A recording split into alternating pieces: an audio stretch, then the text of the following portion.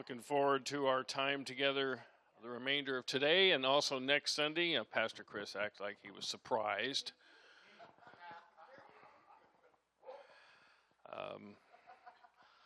Since Chris and BB partnered with us in the spring, I'm going to tell some inside secrets. I said, here's what normally happens, and you have to understand I served as a lead associate or executive pastor a lot of my ministry career, and generally you get the Sundays that the real pastors don't want. And I'll tell you what they are. It's the Sunday after Easter. It's the Sunday around Memorial Day, the Sunday around Labor Day, the Sunday after Christmas. I made a deal with him. I said, I'll take all of those, and I'll give you the Sundays that are the prime Sundays. So Pastor Chris is going to share with us Christmas Sunday on the greatest gift of grace there is, which was Jesus Christ.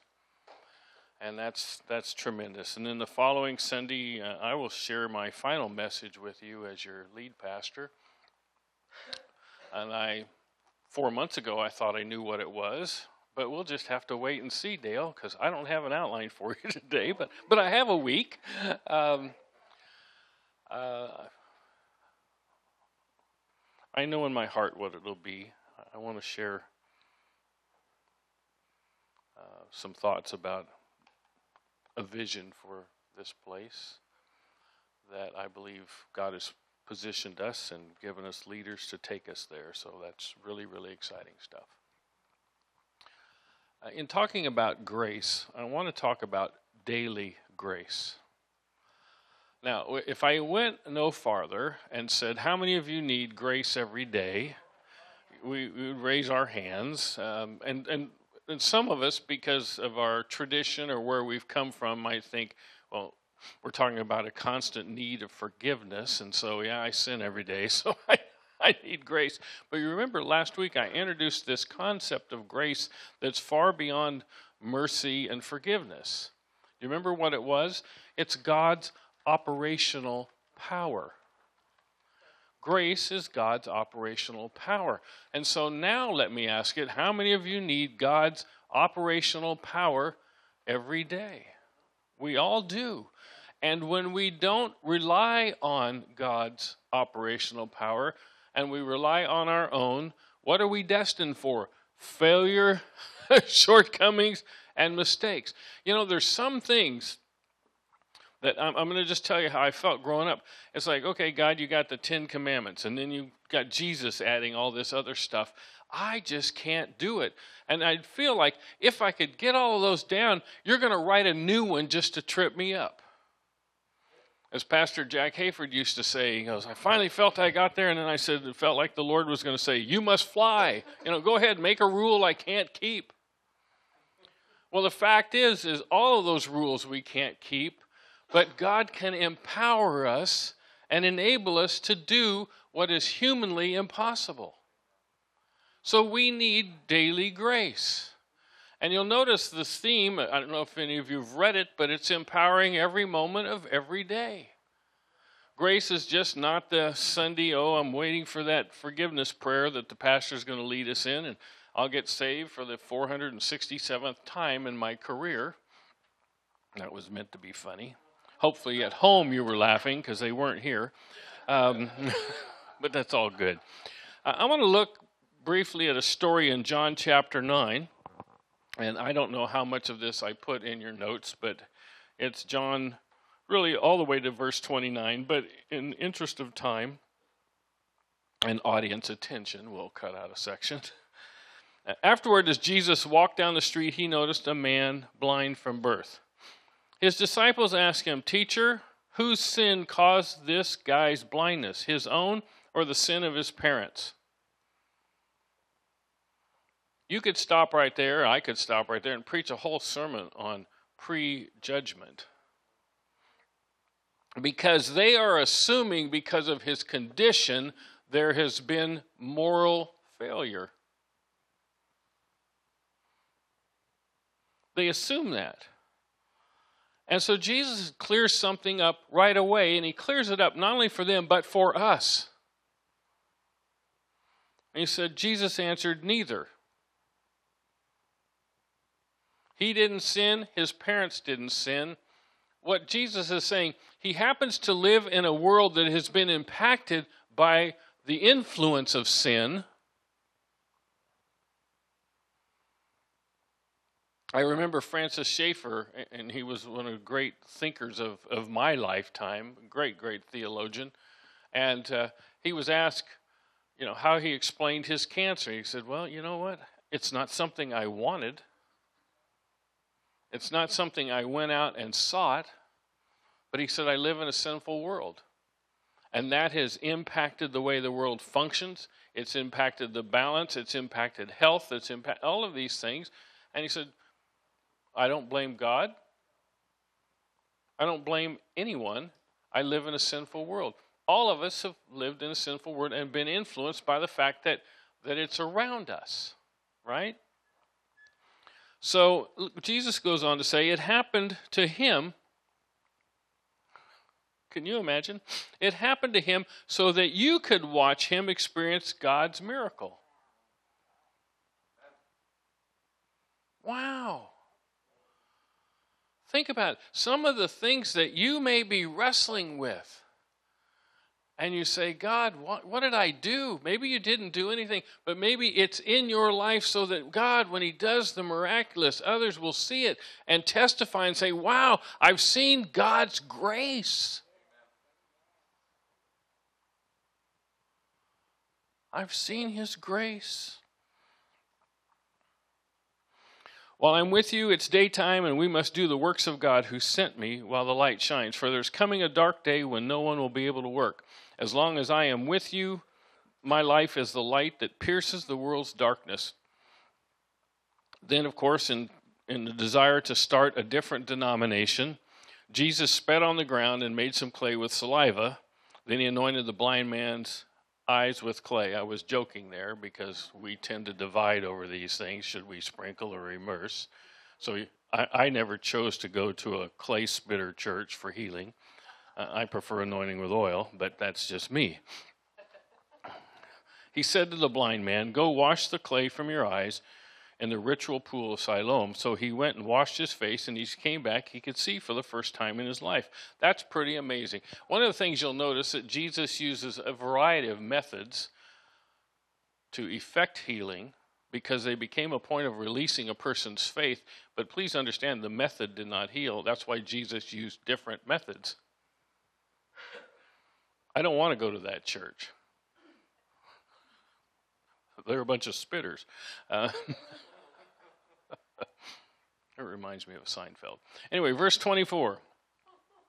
So once again, they summoned the man who was healed of blindness. Now, this is the spiritual leaders. Or let me back up. Let me take that out. They were the religious leaders of the day. They summoned the man again. So it means there had already been one questioning. They summoned him who had been healed of blindness and said, swear to God, tell us the truth. We know the man who healed you is a sinful man. Do you agree? And the healed man says, I have no idea what kind of man he was. All I know is I was blind, and now I see for the first time in my life. But what did he do to you, they asked. How did he heal you? The man responded, I told you once, and you didn't listen to me then. Why do you want me to repeat it? Are you wanting to be his followers too? What a dig. What a dig. I love that. This angered the leaders. They heaped insult on him. We can tell you you're one of his followers. Now we know it. We are true followers of Moses, for we know that God spoke to Moses directly. But as for this one, we don't know where he comes from. What's the problem here? This story is an illustration of the fundamental challenge of everyone in the human condition. Are you ready for your first fill-in? It's man's desire for independence. Another word for independence could be self-reliance. These Jewish leaders, the leaders of that day, had become reliant upon the fact that we stand in good graces of God, particularly the Pharisees, because we've memorized the Pentateuch. That's Genesis to Deuteronomy, that whole section. There's stuff in there that I can't even pronounce, let alone memorize. They had done that. They had followed, they tithed even of their mint. You know, if they were from a certain area, they tithed their cilantro. 1 leaf for God, 9 for me.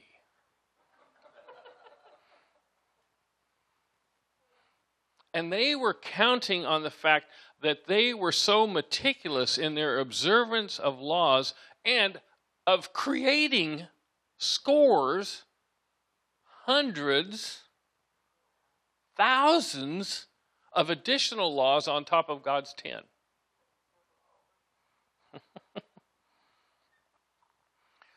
That's what was going on. They were reliant on themselves.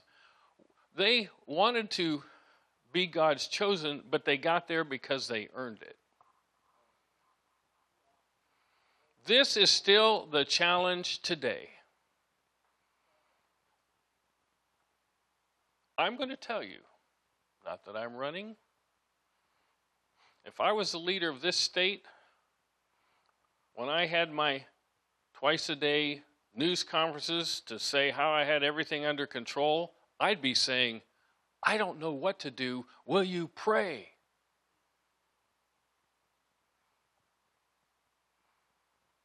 Because the fact is, they don't know what to do. Well, what are some sources of self-reliance? Can I just buzz through some real quick? The first one is financial resources or financial power. Financial power. Psalms 49 says, "Why should I fear when trouble comes, when enemies surround me? They trust in their wealth and boast of their great riches. Yet they can't redeem themselves from death by paying a ransom to God." Many of you know, you've heard me share that in one of my transition seasons, I worked at a mortuary cemetery. Now that may sound morbid to you, but and some of my pastor friends said, "What are you doing there?" And I said, "Well, you know what? When do people want God? When they're in crisis. Everyone that comes and sits in my office is at a point of crisis." But I have to say, and I'm going to say this with a bit of humor, we had the casket showroom. And the funeral director would usher them in. And every time I saw it, I always laughed. It was beautiful oak. And as the curved lid, it had a shelf or a drawer. And it was pulled out in the display, and a deck of cards was open, and a cell phone and some fake jewelry was in there. Now let's think about that for a minute. What good is any of that stuff going to do a person? Because the person isn't there. People bought it for the drawer.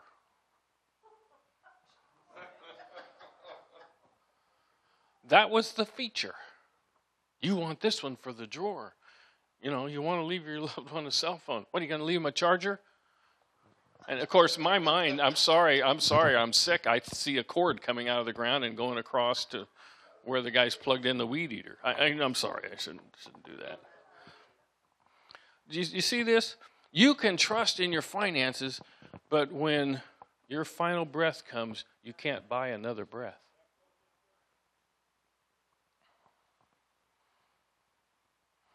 That verse says it. They can't redeem themselves.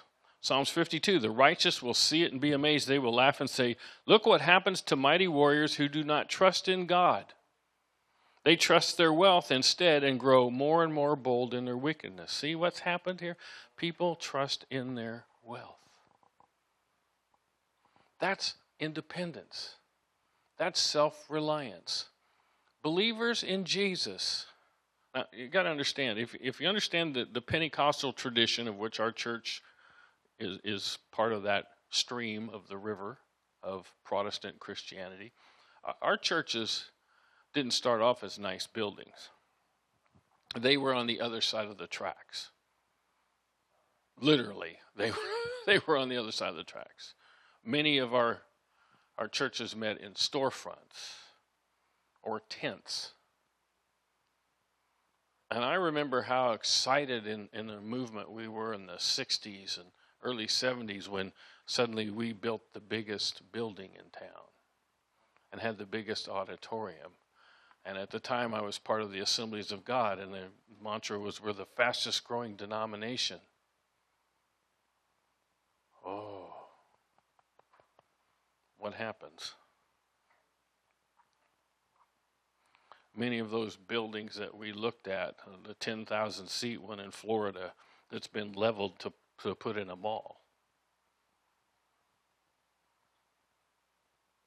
When you trust in wealth instead of rely on God, what happens? Second, some trust in people they know and the prestige of that relationship. Some look as people as a source of protection. Psalms 118 says, yes, the Lord is for me, he will help me. I will look in triumph at those who hate me. It is better to take refuge in the Lord than to trust in people. It is better to take refuge in the Lord than to trust in princes. You know, I have dear friends. I have friends in every church we've pastored. There's a sprinkling of people that I've carried on a relationship with, in some cases 40 years. Daryl Serena, who was a co-pastor with me in Sonora, we've known each other since we were 9 and 10, respectively. It's a carried on thing. You know what? I love Daryl. And he's been loyal and faithful as a friend. But I'm going to tell you, for every Daryl, I can list 10 that if I'd have been fully reliant upon them or my relationship with them, I'd have been let down. Sometimes we trust in the prestige gained by association with wealth and power. In one situation I can think of, my wife had some friendships, and sometimes the husband thing kind of comes along at the end. And so in this one situation I can think of, I had a relationship with a gentleman, and when I was the highest in the social status, there was, oh, Mark, how you doing? How you doing? The minute someone walked in the room that would be considered of a higher status than me, it's like my name was forgotten. You'll say, is that in the Bible? Well, let's look at James. Dear brothers and sisters, how can you claim to have faith in our glorious Lord if you favor some people over others? For example, suppose someone comes into your meeting dressed in fancy clothes and expensive jewelry, which is, by the way, why I wear jeans, is I want to make it comfortable. And another comes in who is poor and dressed in dirty clothes. If you give special attention and a good seat to the rich person, but you say to the poor one, you can stand over there or sit on the floor or maybe stay outside, doesn't this discrimination show that your judgments are guided by evil motives? James goes on to write in verse 5, listen to me, brothers and sisters, hasn't God chosen the poor in this world to be rich in faith? Aren't the ones who inherit the kingdom he promised? Aren't they the ones who inherit the kingdom he promised to those who love him? There's nothing wrong with having friends that have connections. There's nothing wrong with being around people that they might have a media presence, or they might be well known, or they might be popular. That's all okay. But if you're relying on that relationship to bring you to some place in life or to bring value to your life, you're going to be disappointed every time. The third one I point to is political or military power. Psalms 20, verse 7 alludes to reliance upon military strength. Some trust in chariots, some in horses, but we'll trust in the name of the Lord our God.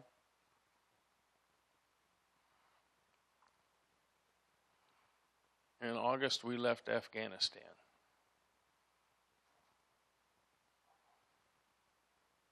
We left billions of dollars of stuff there, and we couldn't even get our own people out.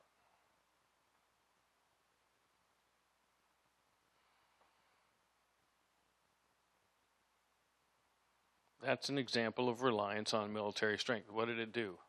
It failed us. That again is a time we pray, God, help. Some of us trust in political alliances. Let me give two verses, Isaiah 30 and Isaiah 31. I don't know which one I gave you in your notes. So Isaiah 30 says this, you make plans that are contrary to mine. You make alliances not directed by my spirit, thus piling up your sins. For without consulting me, you've gone down to Egypt for help. You've put your trust in Pharaoh's protection. You've tried to hide in the shade. But by trusting Pharaoh, you will be humiliated, and by depending on him, you will be disgraced. Be careful who you make alliances with.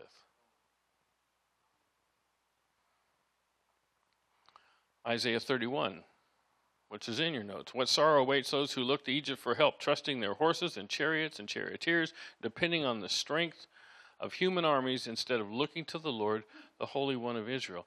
I can think a battle that the Lord was in with someone, and he used a guy with 300.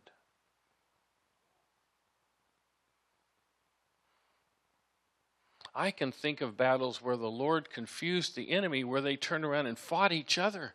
That's pretty cool. Holster your gun and watch this one. Look, sweet.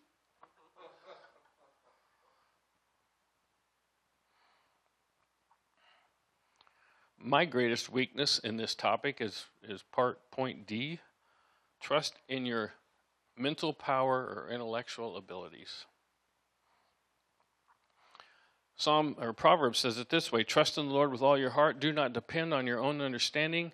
Seek his will in all you do, and he will show you which path to take. You know, you can sit down sometimes and you're making a decision. We were talking about one in the car on the way up here. And I can, because I used to be a math teacher, I can do a kind of a mental gymnastic and say, well, this, and this. But I knew she was going to say it. Well, before we do any more math, maybe we ought to pray. Because if you don't get a yes in prayer, there's no need for the pencil.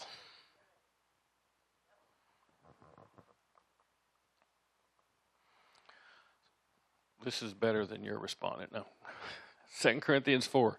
Satan, who is the god of this world, has blinded the minds of those who don't believe.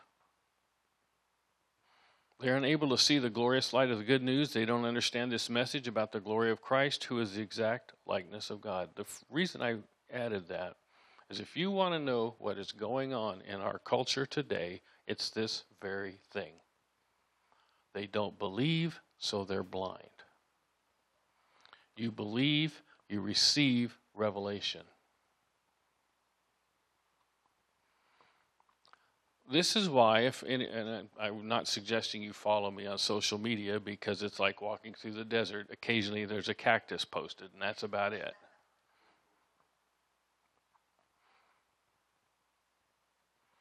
But I will not get into a debate with people about things. I think some of the decisions that are made are the height of stupidity. But you can't get into a debate with people because it's like they cover their ears and they go la la la la la la la. And you say, why? How can I not reason with them? Why can't they look at the facts? Because their minds are blind. Why? Because they don't believe. So aren't you trying to convince them? All I can do is try to convince them with the testimony of my life that you need Jesus Christ. And if you accept him, he'll change your life, your eternity, and he'll change the way you think. How does he do that? Because he'll open your eyes and you'll see things you never saw before.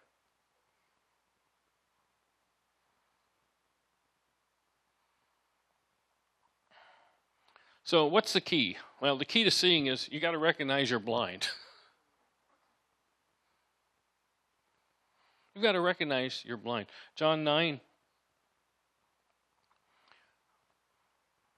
We'll continue the story in verse 39. Jesus said, I've come to judge those who think they see. You're not going to like this next phrase. And make them blind.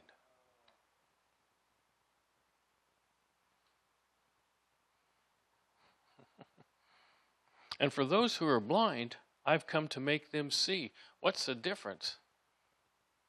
The ones that believe, God helps us see. The ones who do not believe, He blinds. Some of the Pharisees, parentheses, blind ones, were standing nearby and overheard these words. They interrupted in Jesus and said, you mean to tell us that we are blind? Now, if I had been there, I'd have said, well, you said it.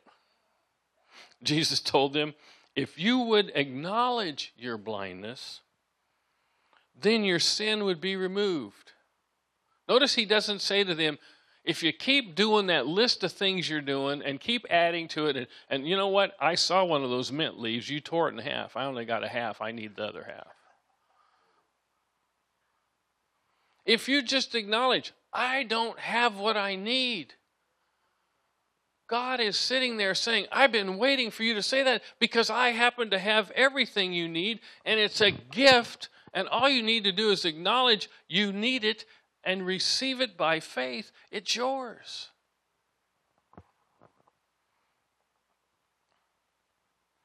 Did you hear what Jesus said? If you would acknowledge your blindness, not follow a list, not do a bunch of things, just acknowledge. I'm blind. I can't see. Glad you mentioned that. I know how to heal blind people. I spit in the dirt. I make clay. You can see. But now that you claim to see, your sin remains. How do you experience daily grace? You recognize you're blind. I need God to intervene. Today. Every day. So then what's the key to receiving all God has for us? Big long answer. Like a child, we recognize our daily dependence upon Him.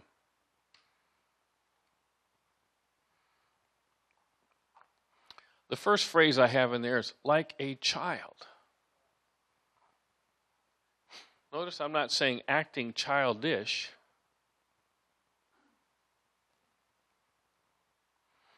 Matthew 18, it says, at that time the disciples came to ask Jesus, who's considered to be the greatest in heaven's kingdom realm? Now, they'd already seen what he'd done to the Pharisees, so they knew they didn't qualify.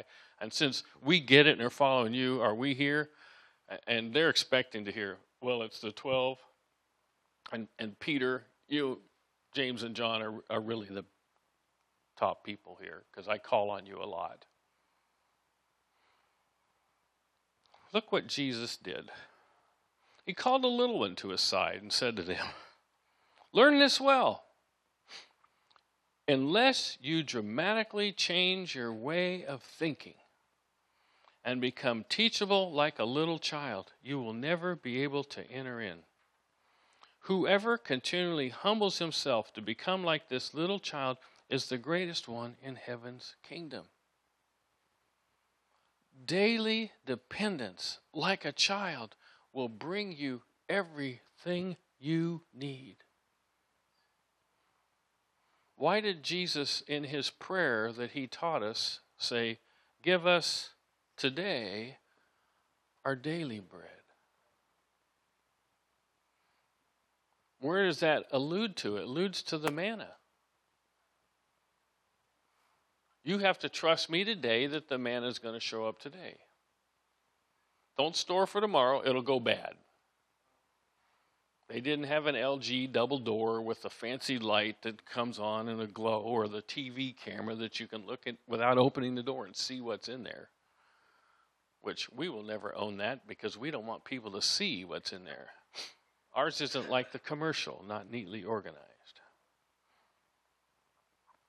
Daily dependence. Today, the children of Israel learned it the hard way. And they learned on Friday, you can get 2 days because we're taking Saturday off. Jesus, give us today what we need for today. Tomorrow, guess what we ask for? Give us Monday what I need Monday on that day.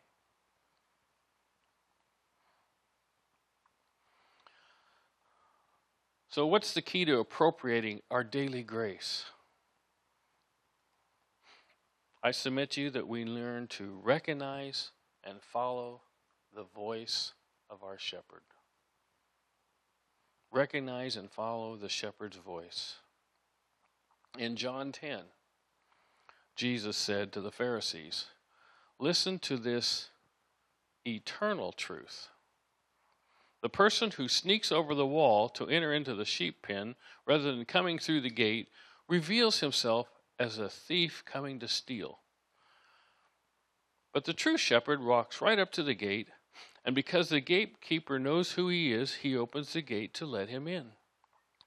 And the sheep recognize the voice of the true shepherd, for he calls his own by name and leads them out, for they belong to him. And when he has brought out all his sheep, he walks ahead of them, and they follow him, for they are familiar with his voice. But they'll run away from strangers and never follow them, because they know it's the voice of a stranger. Jesus told the Pharisees this parable, even though they didn't understand a word of what he meant.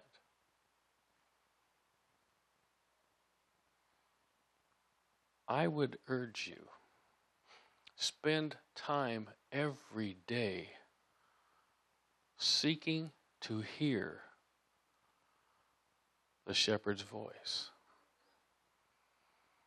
Because when you're in one of those moments, when you need direction, when you need help, when there's a cacophony of sound saying, do this, do that, do this, when you know your shepherd's voice, you'll recognize it, and it's easy to follow. He'll never mislead you. Unfortunately, many in the church only try to hear the shepherd's voice when they're in crisis.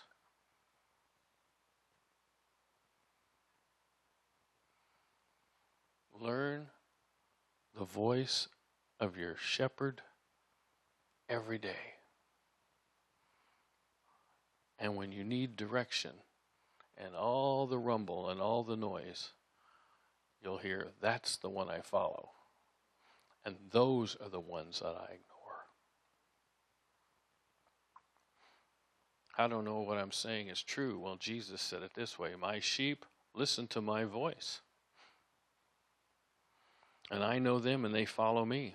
I give them eternal life and they will never perish. No one can snatch them away from me. I want to just focus on that one little phrase here, because this may encourage you as it does me. It says, I know them. Do you know that God in Revelation says that he has a name for us that no man knows? And there's no duplications. Now, I wanted mark.o'connell at whatever for my email. But there's some artist somewhere that's more famous than me that has mark.o'connell. So I had to add 77 in there. Right? Or have fun, type your name in a social media and see how many of you there are. Some of you even have your picture that aren't you. Now that was funny. Know this, that God knows you, that Jesus knows you by a name that no one else knows. And so when he calls out, and let's pretend I'm the only Mark, when he says Mark, he's talking to me.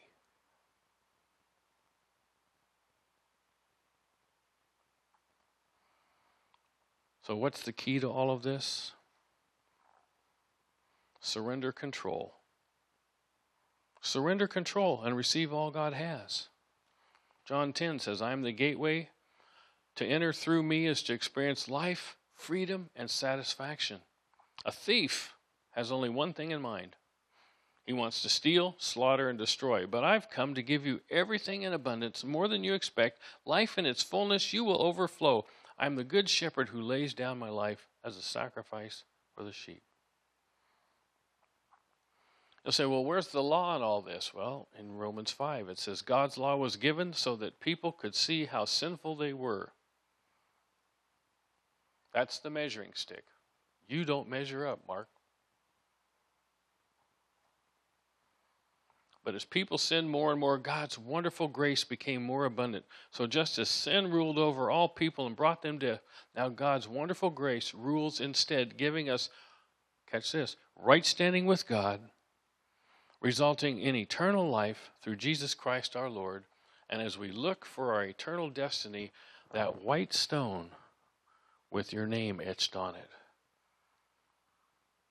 that says you belong to the King of Kings and the Lord of Lords. It's human nature to be self-reliant. It goes all the way back to Genesis 3, when Satan encouraged man, question what God says. You know better. I encourage you today, listen to the voice. Believe, and your eyes will be opened.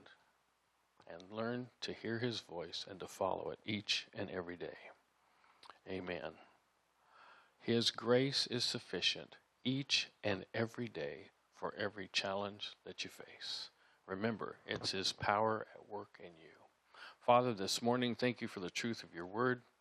Thank you for the hope that we have that you are so committed to us. You're committed to us each and every day to give us everything that we need to be successful, to have influence and impact in our lives, and to walk fully in your blessing and grace. All of those things are for us. And all we have to do is every day say, Father, I need you. And Jesus, I want to hear your voice. Help me to hear it, help me to recognize it, and help me to trust in you. Well, our life in Christ starts with that initial time where we acknowledge our need of Jesus as our Savior and Lord. If you're in this room or you're watching online and you've never accepted Christ as your Savior, I'd encourage you to pray this simple prayer. Father, I've sinned. I don't measure up. But I believe your Son Jesus died on the cross, and because he died and rose again, my sins are forgiven. I acknowledge my need of you. I receive your grace. You know, if you pray that simple prayer, you're brought into God's family. And you learn to listen to his voice, read his word, talk to him each and every day. He'll speak to your heart, direct your steps, and bless you in all that you do. That's his guarantee for his kids. Amen. Amen. Well, thank you for braving the storm that's going to be stronger tomorrow. Look forward to being with you next Sunday and hearing Pastor Chris and his next Saturday. Oh, you're going to preach at the... He's going to eat on Saturday and preach on Sunday. He ought to be loaded for bear. Anyway, Lord bless you and keep you. May he cause his face to shine upon you. May he give you his peace. May you walk in his power. May you have a heightened sensitivity to his voice and the strength to follow. In Jesus' name, amen. Have a great, great week.